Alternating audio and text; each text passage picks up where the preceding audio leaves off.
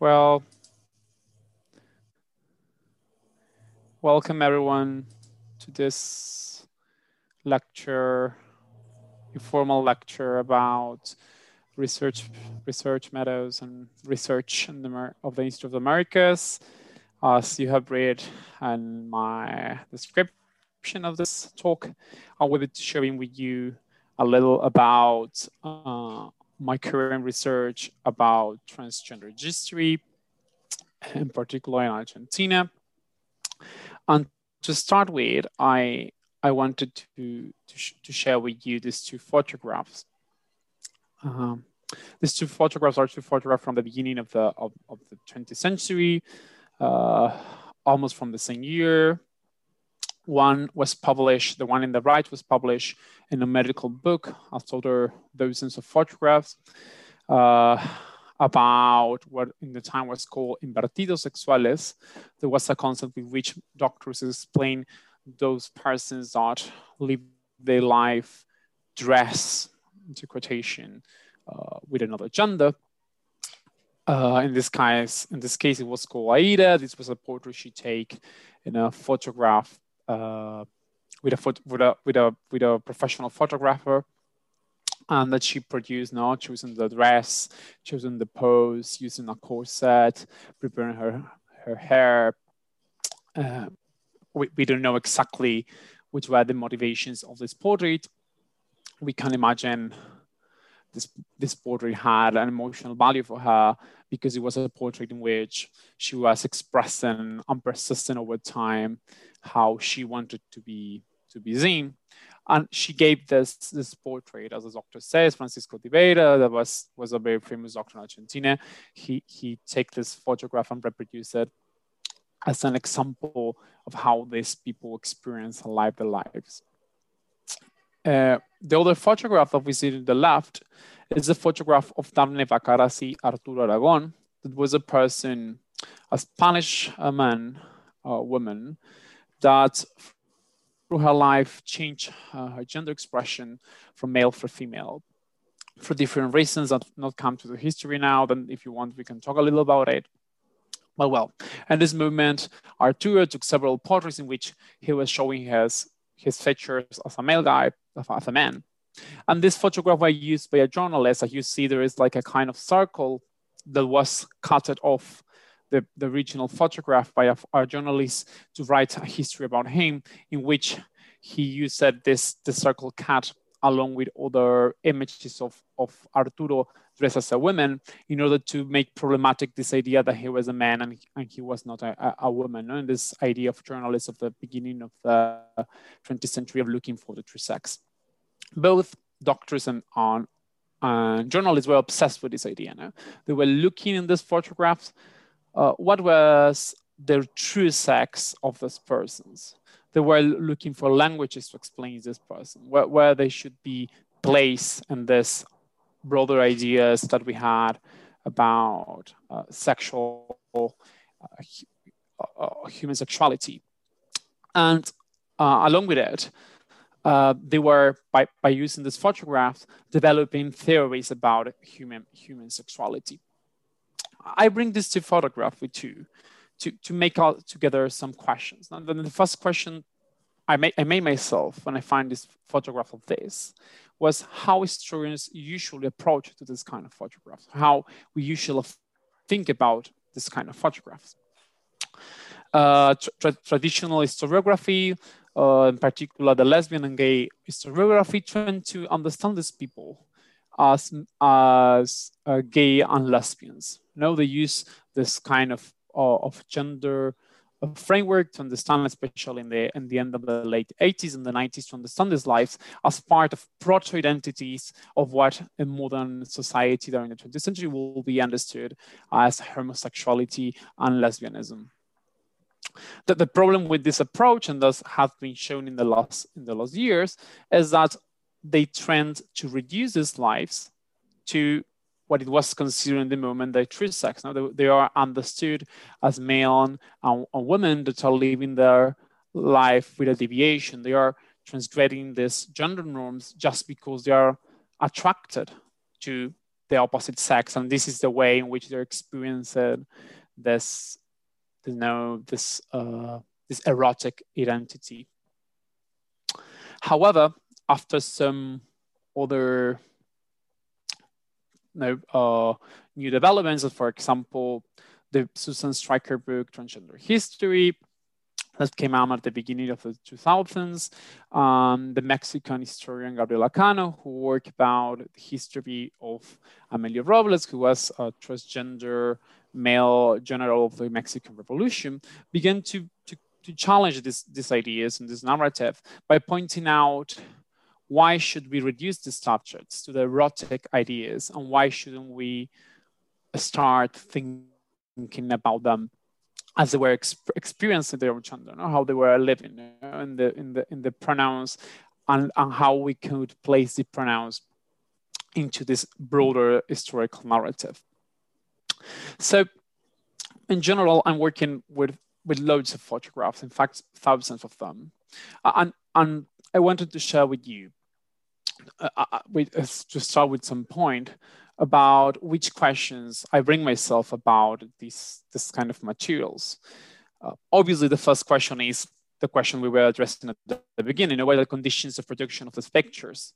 What is the purpose behind these pictures? Why these people is taking these pictures, and why these people is preserving these pictures, or is archiving these pictures, or circulating these pictures, as for example, Aida did by giving it to a doctor. But a general question, why we do. And by addressing this kind of questions about which conditions make a photograph possible, I try to understand also how this photograph was read over time. Now, the first doctors trying to understand it as part of this broader building of idea of sex and gender in Americas. A second reading that could be more relating with historical reading, no lesbian and gay history. And then we have a third reading more related with transgender history approaches, now in which there is a question about how these people was imagining themselves, and which also now we will see creates broader questions about, for example, can we think of these people as trans people if they were born or they experienced this gender identity before the definition of the modern transsexuality or modern transgender identities? How should we narrate them? Which are the labels and which are the words that we could use to define or to describe this kind of experience? Well, as I was telling you, this photograph of this material, and I will show you a little more and we explain you a little more why I wanted to share with you as part of a broader project I'm writing about, a book about this is called A Body One's Own, the making of sex in Argentina, in which I address how different actors, from doctors, journalists, policymakers, trans people, made or construct this idea of sex change. This is to say how this category made us possible to think and to understand how these people embodied a new gender, crossing the gender barriers as it were defined at the time as sex. No? So the book explores the different repertoires that trans people use to define their gender. Sorry. So to go through this is this is an image about a travesti. That was an identity, a corporal identity that was formed in Argentina in the second half of the 20th century.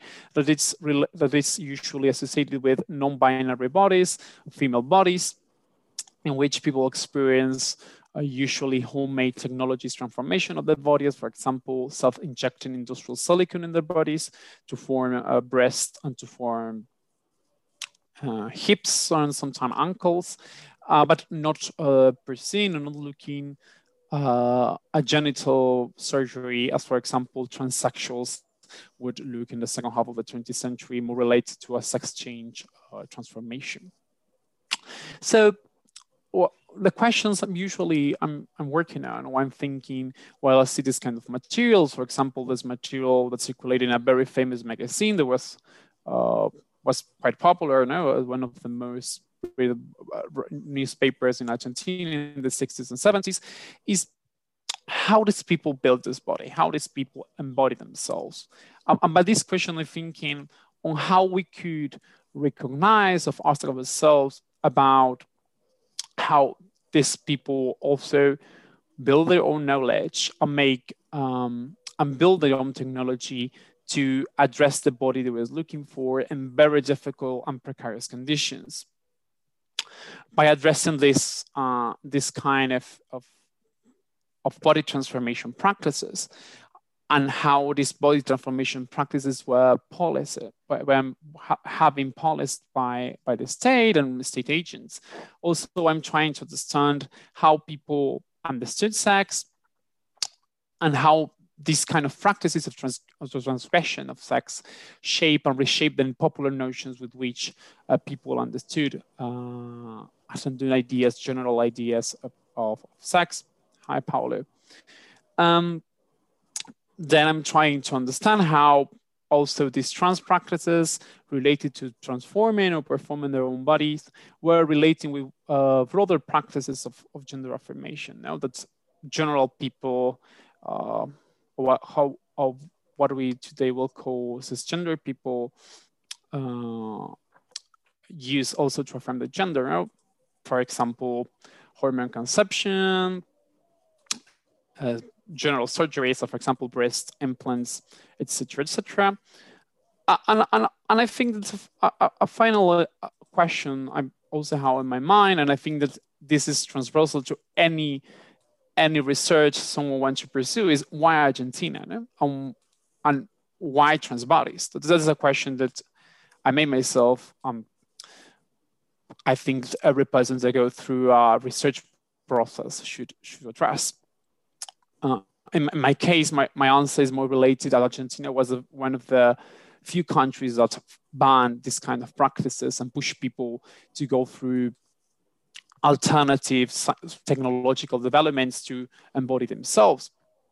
But beyond that, I think that that's an important question to do ourselves on how, in particular, a study related to a particular context. This can be Argentinian context, it could be Chilean context, it can be other space of Latin America or multiple space of Latin America, can help us or can contribute to a broader discussion in the field. Now, in this case, I'm trying to think how this particular wave of trans embodiment in Argentina related with this kind of identities, not for example travestis, but also invertidos at the beginning of the 20th century, make problematical some general ideas of transgender history applied to global history. Now, for example, that trend to see transgender subjects as something more harmonic and homogeneous that it seems in reality now in daily life.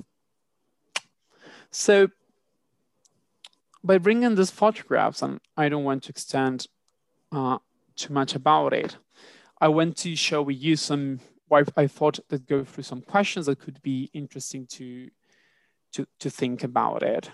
Now, one question could be, how can we address with this kind of material? Now, here we have the portrait of Raul Suarez. It was a man that lived his life as a man. And this was the photograph that was taking his national document in which the state recognizing him as a man. He traveled to Uruguay, he forged his document and came back in Argentina. And by doing that, he achieved a state recognition with the sex he wanted to live his life. Our first question is how we could, I'm going to more related to what I've been talking about. How we can address this material, how this material was read in their own time, how this material circulated, which was the purpose, which was the use of this material for the people that was using this kind of photographs was for example, forging a document, no, constructing a bond with the state, a document that allowed them to get a job without state recognition and to build a life surrounding this, this gender identity, was a private photograph that they used it with their friends, or they used it with lovers, in which it has like a more emotional dimension to affirm their fantasy, or to affirm their fantasy, yeah, so their embodiment, but also which uses in the time this photograph had, no? Was used by doctors to construct a narrative about gender and sex, and which role this kind of characters played in broader processes of building of categories, as for example, sex, or we could think other cases of, for example, race. Now that's the medicine usually did at the beginning of the turning between the 19th and the 20th century. So I think that this first question is more related with thinking how reconstructing the conditions of production of this kind of visual material could be useful to address it and to think it in broader practices. But another question is, which is our relationship now with this material? How we engage with this kind of material, what happened to us? Now, feminist theory and feminist research usually think about positionality. In my case, for example, I'm a LGBT researcher, but I'm a cisgender researcher. So when I address with lives that are related with all the kind of queer experience, I usually try to rethink which is my relationship with it. And I think that's a general question everyone should have with their own object now. Like, which is my relation? What is my emotional relationship with these objects? And which is my political relationship with these objects? And which is my power relationship with these objects? Especially when we're talking about history, in which we're talking about people that is dead and that can't deny the history or the narrative we're building about their lives. So this is like a second direction about this question that is more related with our position with this idea.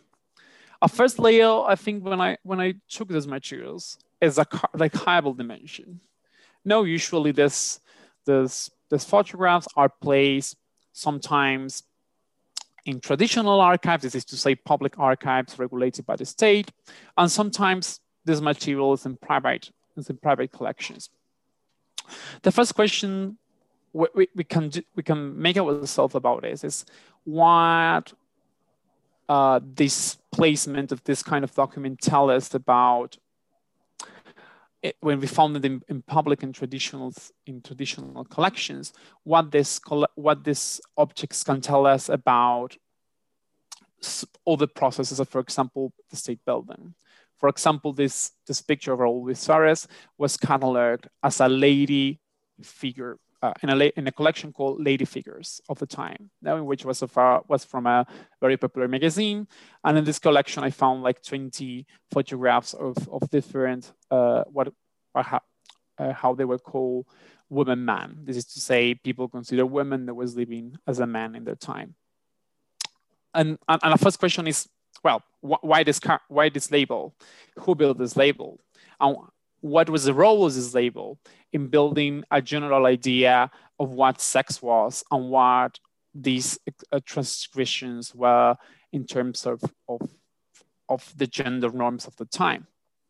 And also, what it tells us the fact that these photographs are still preserved and cataloged in this kind of concept about the way the state think and organize, the rational, how the rationality they're building surrounding these materials.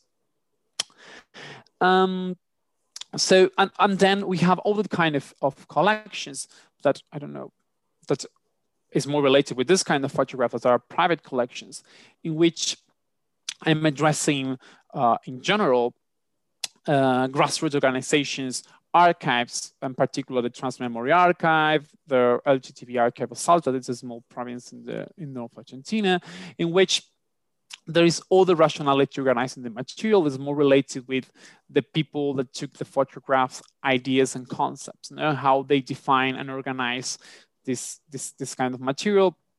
And usually it's not, it's a contrast. When you think the two archives, you see the contrast between the categories and how they create tensions.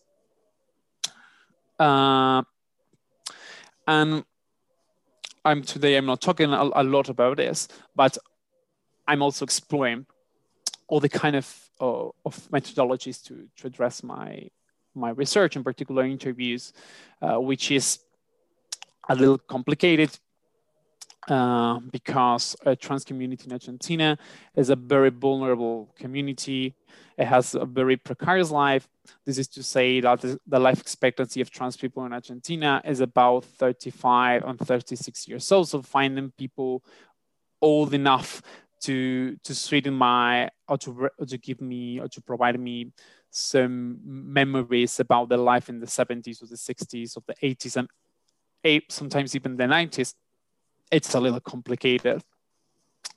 But by working with a small amount of interviews, it's interesting how these other narratives can be useful to contrast with other actors that have had the monopoly over this life. Now, for example, policymakers, journalists, doctors, that constitute the big majority of my material. So, just focusing on photography as an object of research, there's a lot to read about it, and I'm very interested texts about it. But some questions I'm navigating and I'm dealing with, and maybe sharing with you could be useful now when we exchange a little in the discussion, are about how we address this other kind of photograph also, in which that are more homemade production and were not always produced for a mass circulation. Now, a first question that I think is transversal to all the photographies, to the ones that were in the archives, and this ones is which is the agency of who is being photographed, of how, if this person is negotiating somehow, depending the kind of photography, in which degree they're negotiating how they want to be seen in this photograph. I think, for example, in this first photography I was showing you about Arturo, he clearly composed all this image. In other pictures, he's painting portraits of thinking. He's presenting himself as an intellectual. By this photograph, then, when it comes to the level of circulation, is cut and is with a text is replaced with an idea in which, well, this picture is fake. This is not real. This is something he's creating to fool us. So I think there's a questions about how people, the degrees of agency of people over this photograph is interested to think about this process of negotiation of gender presentation, in particular in thinking about this idea. The photography was also a technology with which these people embody themselves and persist over time. And how it was now, I don't want to repeat. So, after this questions about agencies that obviously change a lot between grassroots archives and state archives, depending on which kind of photograph we are working with. Another question I'm usually navigating with is, well, how should we narrate them? When we think in these stories, it's not so easy as one could think about, well, if there were a trans woman, I will use female gender pronouns.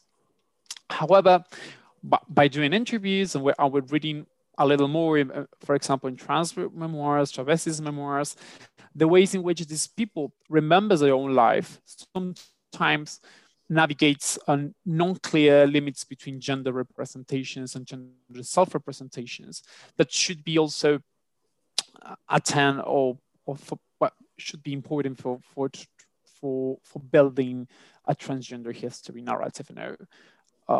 Especially taking into account this relationship of power this narration has over lives that of people that is dead now, and doing justice to this, that is not just doing justice for a political statement, is to understand how these people were shaping and defining their own definitions of gender and their own definitions of sex, is relating to thinking how these pronouns and way of self-identification change in their own life cycle.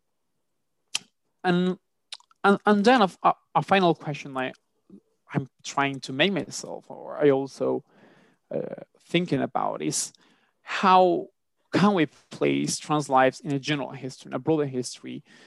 We should do this or not.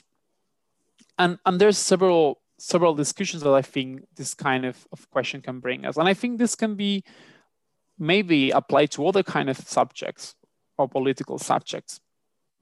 For example, I could think in two broader examples to think a path to place trans lives or other queer lives in the center of the scene.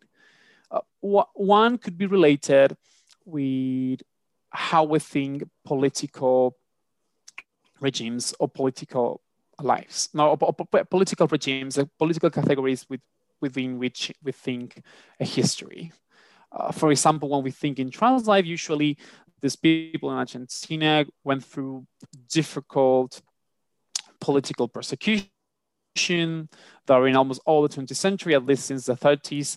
There were several laws that forbidden being dressed in another sex clothes in the public sphere.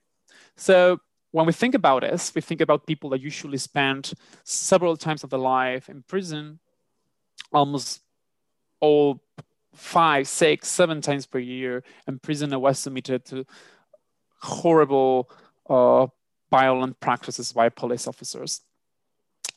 And why I bring this as an example of how to rethink the concepts with which we think political history, for example, in countries like Argentina. Usually, historiography in Argentina tends to think a huge distinction between dictatorships and civil governments that went through the 20th century as democratic eras and military authoritarian eras.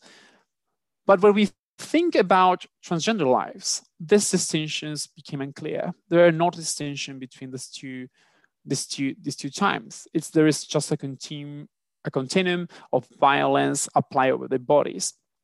And I think that bringing these lives to the center of general history of Argentina could be useful to rethink how we think democracy and how democracy has been thought for a model of citizen relationship with being cisgender and heterosexual citizenship.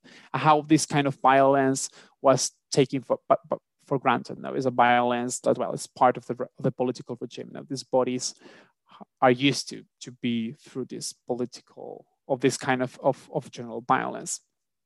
And as I was saying at the beginning of this presentation, the way of placing trans life is making connection with or looking to establish connections between how they embody themselves with how people in general embody themselves. Not taking for granted, for example, that cisgender people don't modify their bodies to materialize or to make clear this a male female body. For example, several examples are hormones, for example, that were used by doctors in the 30s to correct cisgender bodies that weren't considered deviated, or used by other kind of technologies, of corsets, bras, etc. I will think that were circulating in this porosity between these two groups, and that can be useful to think on other areas of body history in which maybe we have a huge vacancy that is related to these daily technologies with which we construct our gender, we embody our gender. So that's the beginning of my presentation.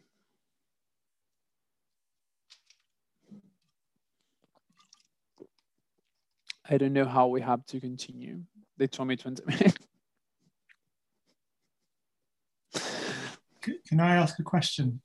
Yeah. I mean, just on this last point, because as you know, I've been trying to write this overview of Peruvian history from 1919 to 1968. And um, I mean, if you were doing something like that, if you were writing a general history of Argentina, how would you concretely write in this aspect of history? Where would it fit? I mean, how would you, in a text that is aimed at the general reader, where would you place this, and how? I mean, that I guess that's my question, the challenge of how. Yeah, I think that's the main problem now. Like, because we used, obviously we're talking about a minority or a minorized body of a minorized community. It's difficult to think how it fit in a general narrative, historical narrative. But I think I don't know how you can do it, because I know which text you're saying, and I think that's complicated. But I'm thinking of how difficult it was to integrate the idea that universal vote wasn't universal. When we thought about the beginning of gender history, it sounds like, oh, this is crazy. How are we going to explain people that it wasn't universal? That was just for white men, the were proper. I think that is making this categories more complex. Now, like, can we talk about fully democracy when we know that there was a huge number of people that were unable to use basic human rights of as walking in public spaces? I'm not sure about it, of voting, for like, I don't know. I don't know how, but I know that this concept that we are using becomes more complex. And also, I think that all the problem is how we think violence. That I'm thinking a lot about this. Like, I think that's a difficult concept that for Latin American history in general. First, because I think it's generally related with state violence, or is reduced to state violence, and we have research, especially Mexico, in thinking, but we don't have enough research in Latin American countries about civil violence, for example, how of the normative role of civil violence, not just left-wing violence. What happened with daily violence applied as a normative, as an agent of construction of order, now of order, I think in maybe a schematic, but because when we think in LGTB community and trans community, we're thinking a lot about this daily administration of violence from families, from, in general, people's in the street that just beat these people, that just torture these people. You found it's crazy that the loads of testimonies about how these people is raped, burned. I don't know, it's crazy. But how this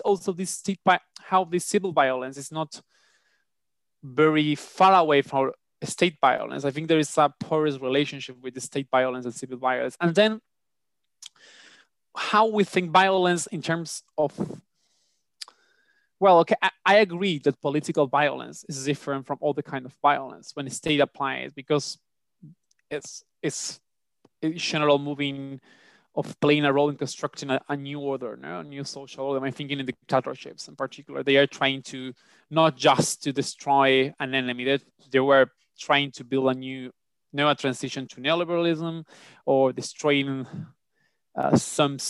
making a major cultural change. No, we're thinking. I think in Argentina, Chile, especially the South current, Uruguay. They were looking at a major cultural change. But what happened?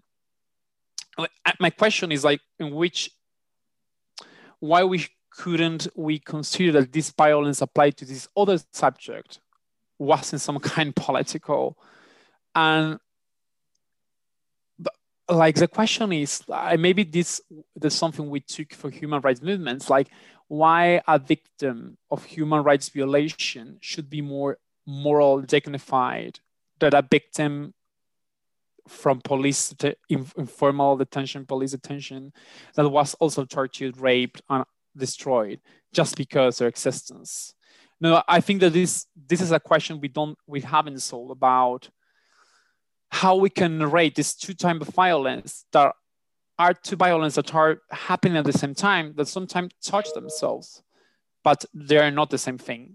But at the same time, they play the same role in construction the same order, no? Like they're trying to build an order, no? Like in which usually I think sexuality play a role.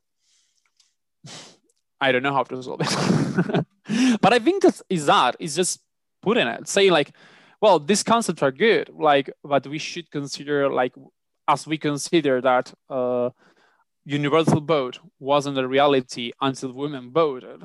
It wasn't like democracy as we understood it. It was, I don't know, it wasn't full accomplished until these people was used to have the same basics right as the other citizens. Because but precisely, I think that's what's really interesting, because it requires that change of status for the history then to be written as it becomes almost kind of a quite traditional Whig history of improvement, right? So it was terrible before, until women got the vote, or and well, yeah, that sounds teleological. Until trans people got recognition, etc. So this is, I think, the challenge, right, of how not to write it as from the point of view of the moment that things got better, because it sort of provides,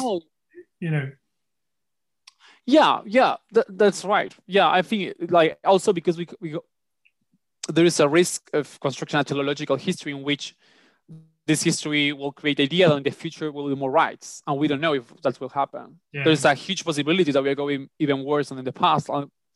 Like, that's the thing with history.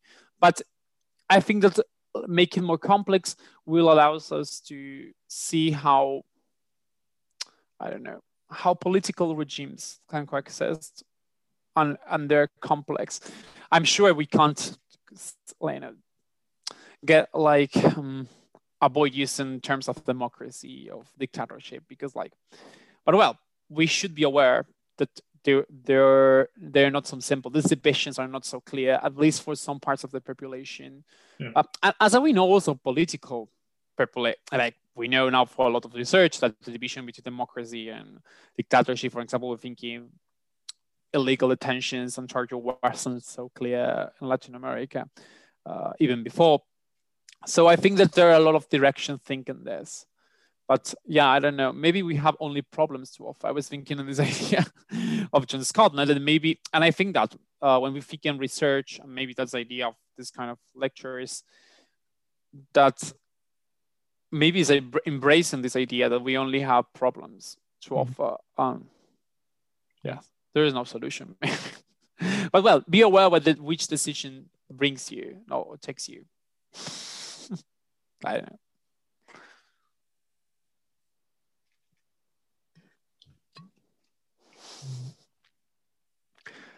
I don't know if someone has a question.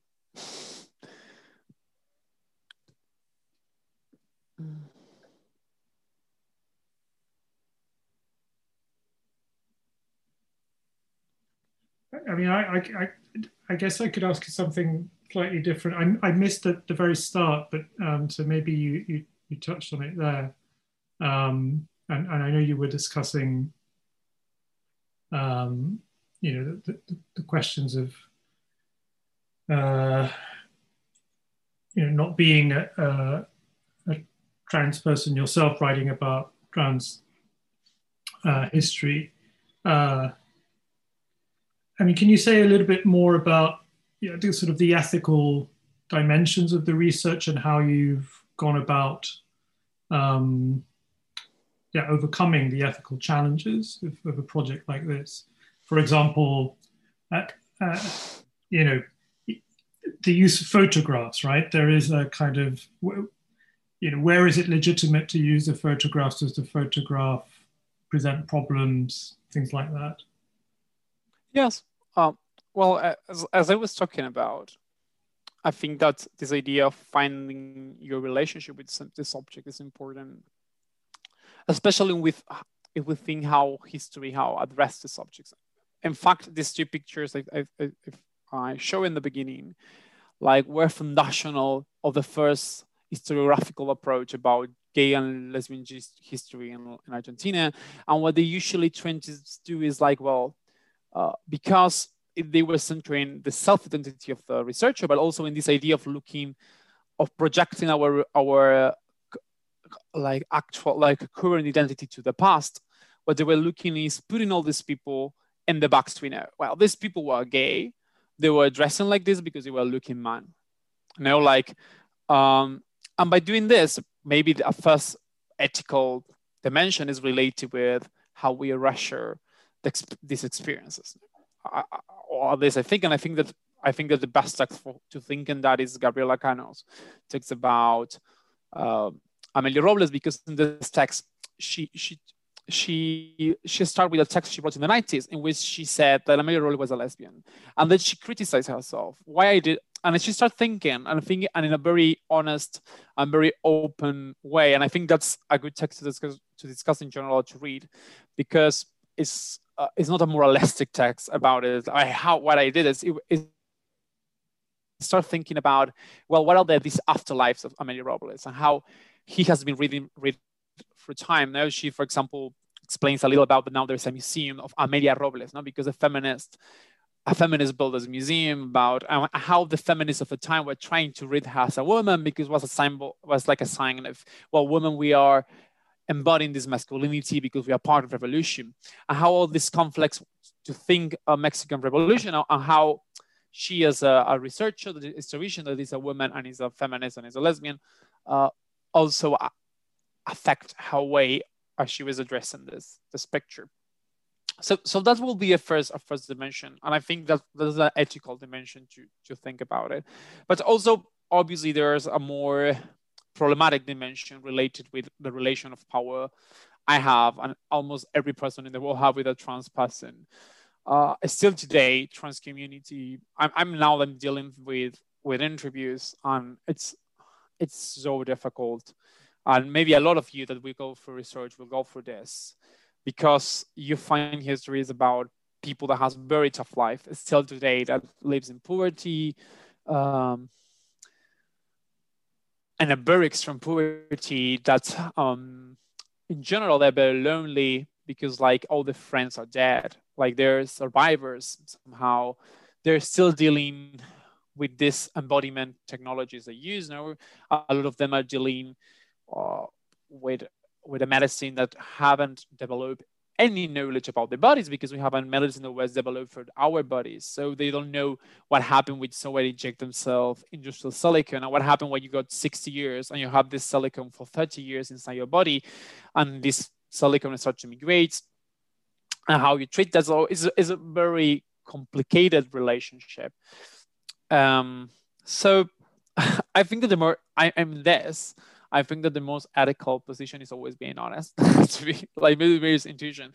I think in this book of Ivan Jablonka about his grandpas, and he said something in that part. I think like that he wrote this book about his grandparents, and the historian was saying to him like, you can't do that because you're an objective. And he was like, well, there's no objectivity in writing history. That doesn't exist, but I can just being honest. And in my case, being honest is like all the time trying to make problematic, well, what I'm getting with this relationship, and what is my use of this images, and also learning about them in all the dimensions. Especially travestis, they have something they say a lot. You know? They use the word hacerse la tonta, no? They play the dumb. That it's a way in which they define of laughing about terrible situations as a way to go through all this. You know, for example, when they have a deformity or something, they use nicknames like to laugh about it. Along with thinking this like analytically, oh, this is very interesting, like this way of agency. It also helps you to not make it so. Sometimes one is overthinking things. Like sometimes I'm like, oh, I'm happy you're doing this if you put my name. I want to, this is another way to put to circulate. They're also in somehow agents, like applying agency over my research, and what I try to do is how I can preserve this attempt of agents in my narrative. Well, how can I do to preserve these voices in this narrative? And well, also, and finally, how Paulo said about photography. Obviously, there are a lot of ethical issues that may be very boring, but you will discover about how you treat these interviews, and this related with replacing names, pseudonymized, that's the word. So yeah. So in my case, it's very difficult because trans people don't want to be anonymized. In my experience, I only found one person that asked me to replace a name.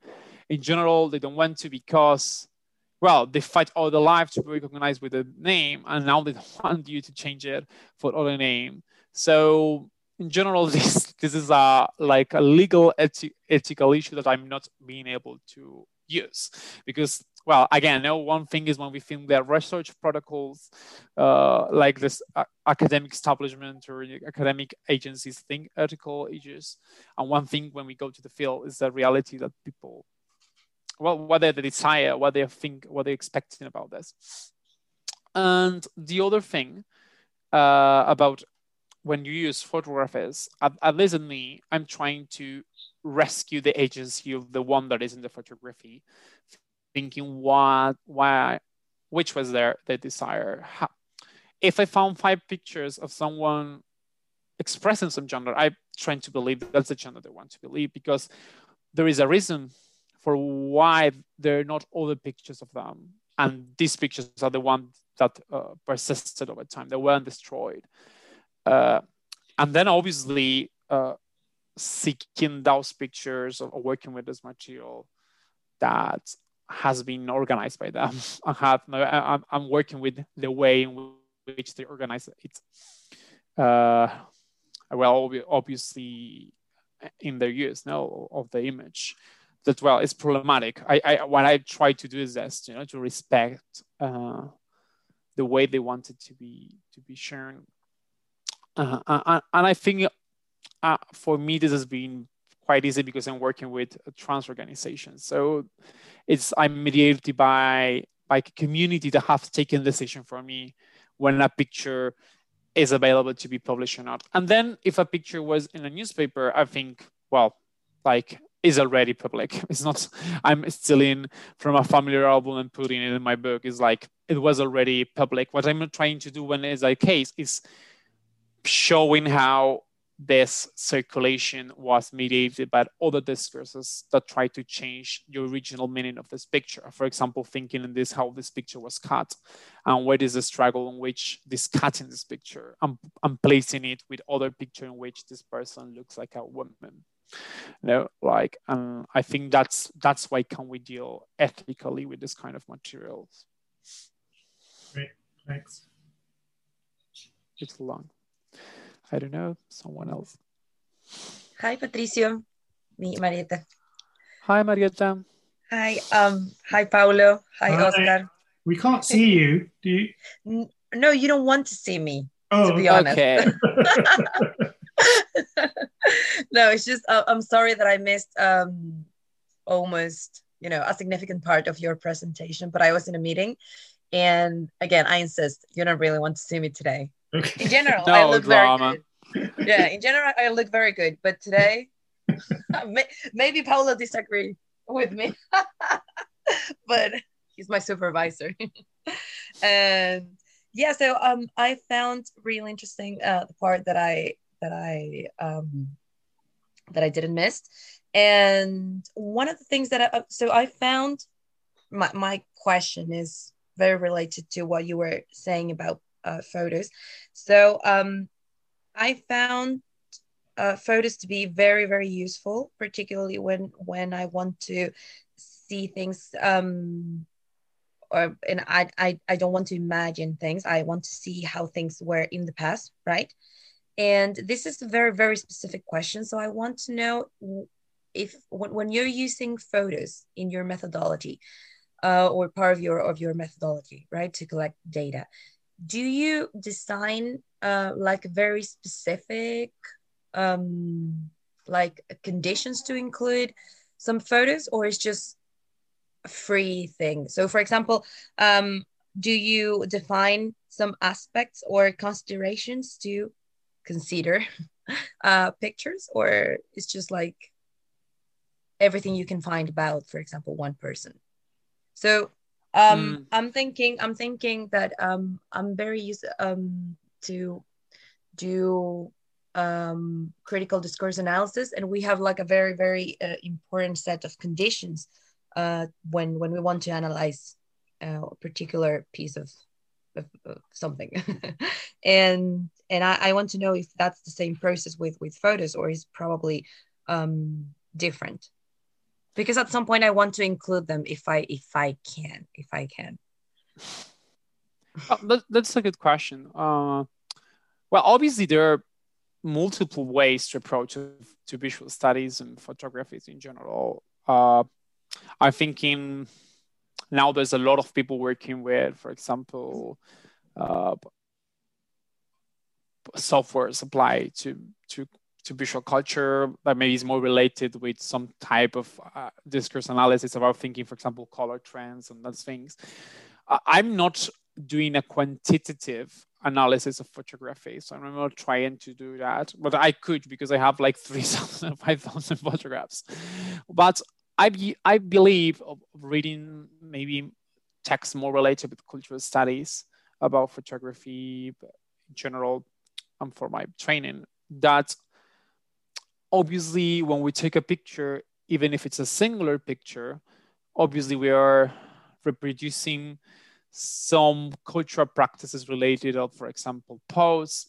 That's maybe one, no? How we pose, how we compose the image, with which technology we are producing it.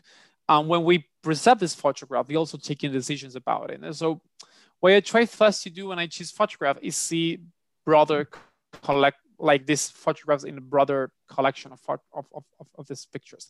Obviously, it's changed for time. It's not the same amount of photographs I have from the beginning of the 20th century. That is more difficult to find.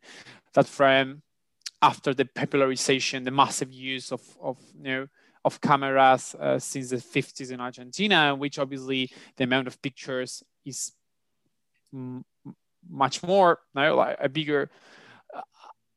That's the first thing. Like putting these photographs like in a series, like thinking like a serial. I don't know the word, but it's like a serie, like thinking them in general. Then thinking them related with the lives I'm choosing to narrate in my book.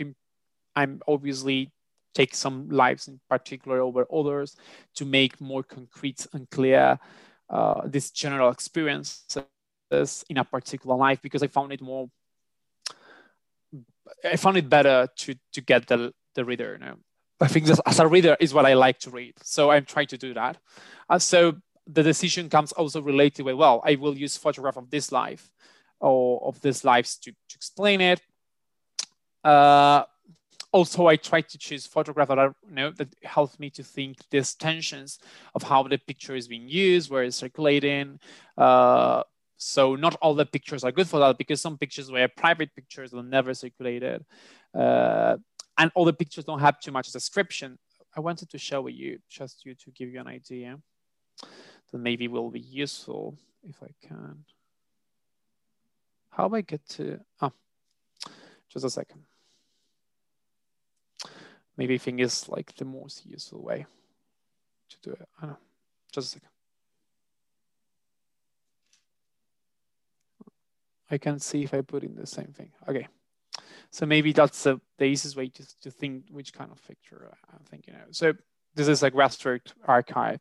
So also I'm thinking of the descriptions that people put in this photograph, and not all the photograph has a lot of description in it. It's like the quality of the picture, what the description are, what we're saying of. So this is a kind of picture I'm working in, like depends. It's organized by person also, so that's also helped me a lot to think of this kind of photographies. No, I don't think. Well, there's a lot of studies. I think I may be working with other kind of works more related with portraits, like Conrado, thinking of this kind of visual studies that are more worried about this negotiation of the use of the image, that to its grammar in general, but not to think it as a social practice, like more to think it as a serial practice to analyze. Is more related to, well, what was the role of taking this private photograph for these persons? And in particular, I choose these images that talks about these things I want to show. It can be technologies, etc. I'm thinking this photography obviously is another technology of embodiment. There's other dimension to think photography. I don't know if I'm addressing your question, but it's more related to that. The way I'm using it is not the only way. I know other works that use something more similar to discourse analysis applied to a photograph, like, for example, content analysis or... Yeah. Yes, you did answer my question. Yeah, very good. Thank you. I'm going to have to go, I'm afraid, but thanks, Patricio. Thanks, Paulo. Bye, Paulo. So, well, something more. I just want to say that it was very interesting. Yeah, it's very interesting. Well, thanks, Margareta, and hope we can meet soon if we can go back to UCL. And yes, if I decide to, if I really decide to go to London again. I didn't know you were not in London. Sorry. Well, no, I want to. I want okay. to, but because I'm from Chile and I'm living here. And the problem is I have to pay £2,000 if I want to go to London. And yes. Es mucho. Sí, Es mucho. Bueno, espero que capaz todo se soluciona con las vacunas. No sé. Bueno, gracias a todos. Ya que estamos los tres en español. Bueno, creo que está... Bueno, lo siento mucho por no haber podido llegar antes, de verdad.